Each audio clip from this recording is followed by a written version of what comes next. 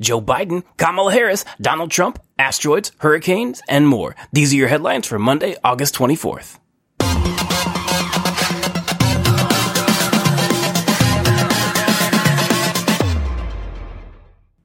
Hey everybody, it's your boy Eric here, and I want to thank you for joining me on today's episode of News While You Poo, the new show that's number one for your number twos.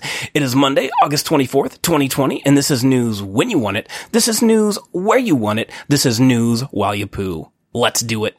This first segment is one that I like to call the Big Splash, and this is where I'll go through some of the top news stories making waves today. And our lead story today comes to us kind of from Milwaukee, Wisconsin, where this past week, Joe Biden and Kamala Harris accepted their party's nomination at a largely virtual Democratic National Convention.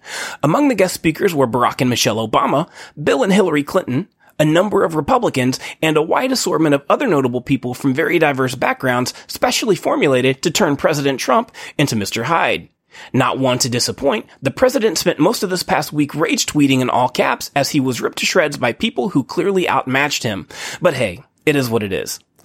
Our other top story today comes to us from the upcoming Republican National Convention, where the list of guest speakers was recently announced and is made up primarily of Trump's family members, a number of disproven conspiracy theorists, and apparently even the president will be speaking all 4 nights.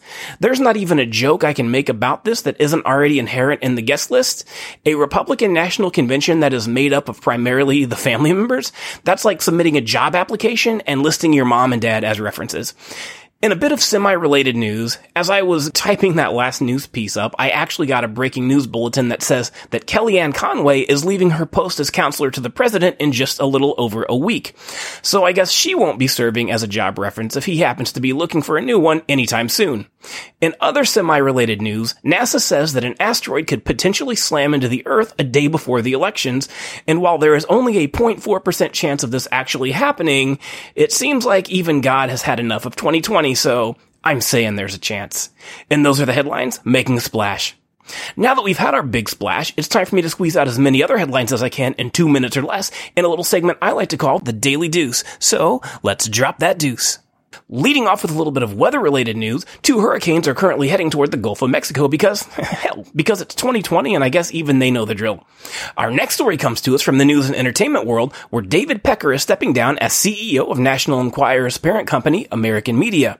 I don't have a joke to go with this, I just wanted to say Pecker on the air. Mission accomplished.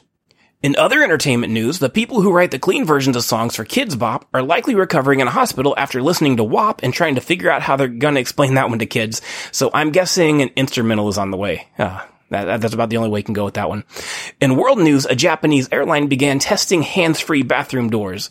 While I don't have all the details, I'm guessing you probably open them with your penis. Oh, I'm sorry, my producer is telling me you open them with your elbows or forearms. My bad. My deepest apologies. In other world news, the leader of a major opposition party in Russia is in a coma after suddenly falling ill this past Thursday on a flight to Moscow. Because that's not suspicious at all. In technology news, Bill Gates said on a recent podcast that he considered Steve Jobs a genius and that the big tech companies deserve the rude, unfair, and tough questions they have been getting during recent congressional hearings. Then he got back into his yacht and sailed home as he swam around in piles of money he made as the CEO of a big tech company. In other technology news, prices for the upcoming Xbox Series X and PlayStation 5 have leaked, and it looks like they will be clocking in at or below the magic $500 mark. 40-year-old nerds everywhere are already asking their mothers for a raise in allowance, myself included.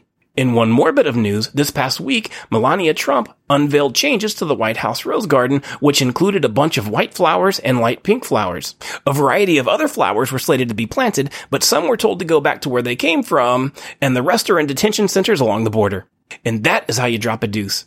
And now that we've had the big splash and I've dropped the daily deuce on you, it's time for one last little segment I like to call the last drop. This is where I'll give you one last little lighthearted nugget of news before you flush. And our last drop today comes to us from Kings Beach, California, where a bear was recently caught shoplifting a bag of chips from a local grocery store. But thankfully it wasn't a black bear, so no charges will be filed and it won't be unfairly targeted by police. I want to give a big thanks to all of you for tuning in today. Be sure to check me out on YouTube and like and subscribe, because I've said it once and I'll say it again. As soon as I can get more subscribers, I will take this from being 1 show a week to being 3 shows a week, or maybe 5, or maybe even 7. Who knows? So after you finish dropping that deuce, be sure and drop me some love. Thank you again for tuning in. It's your boy Eric here, and this is news when you want it. This is news where you want it. This is news while you poo. Smell you later.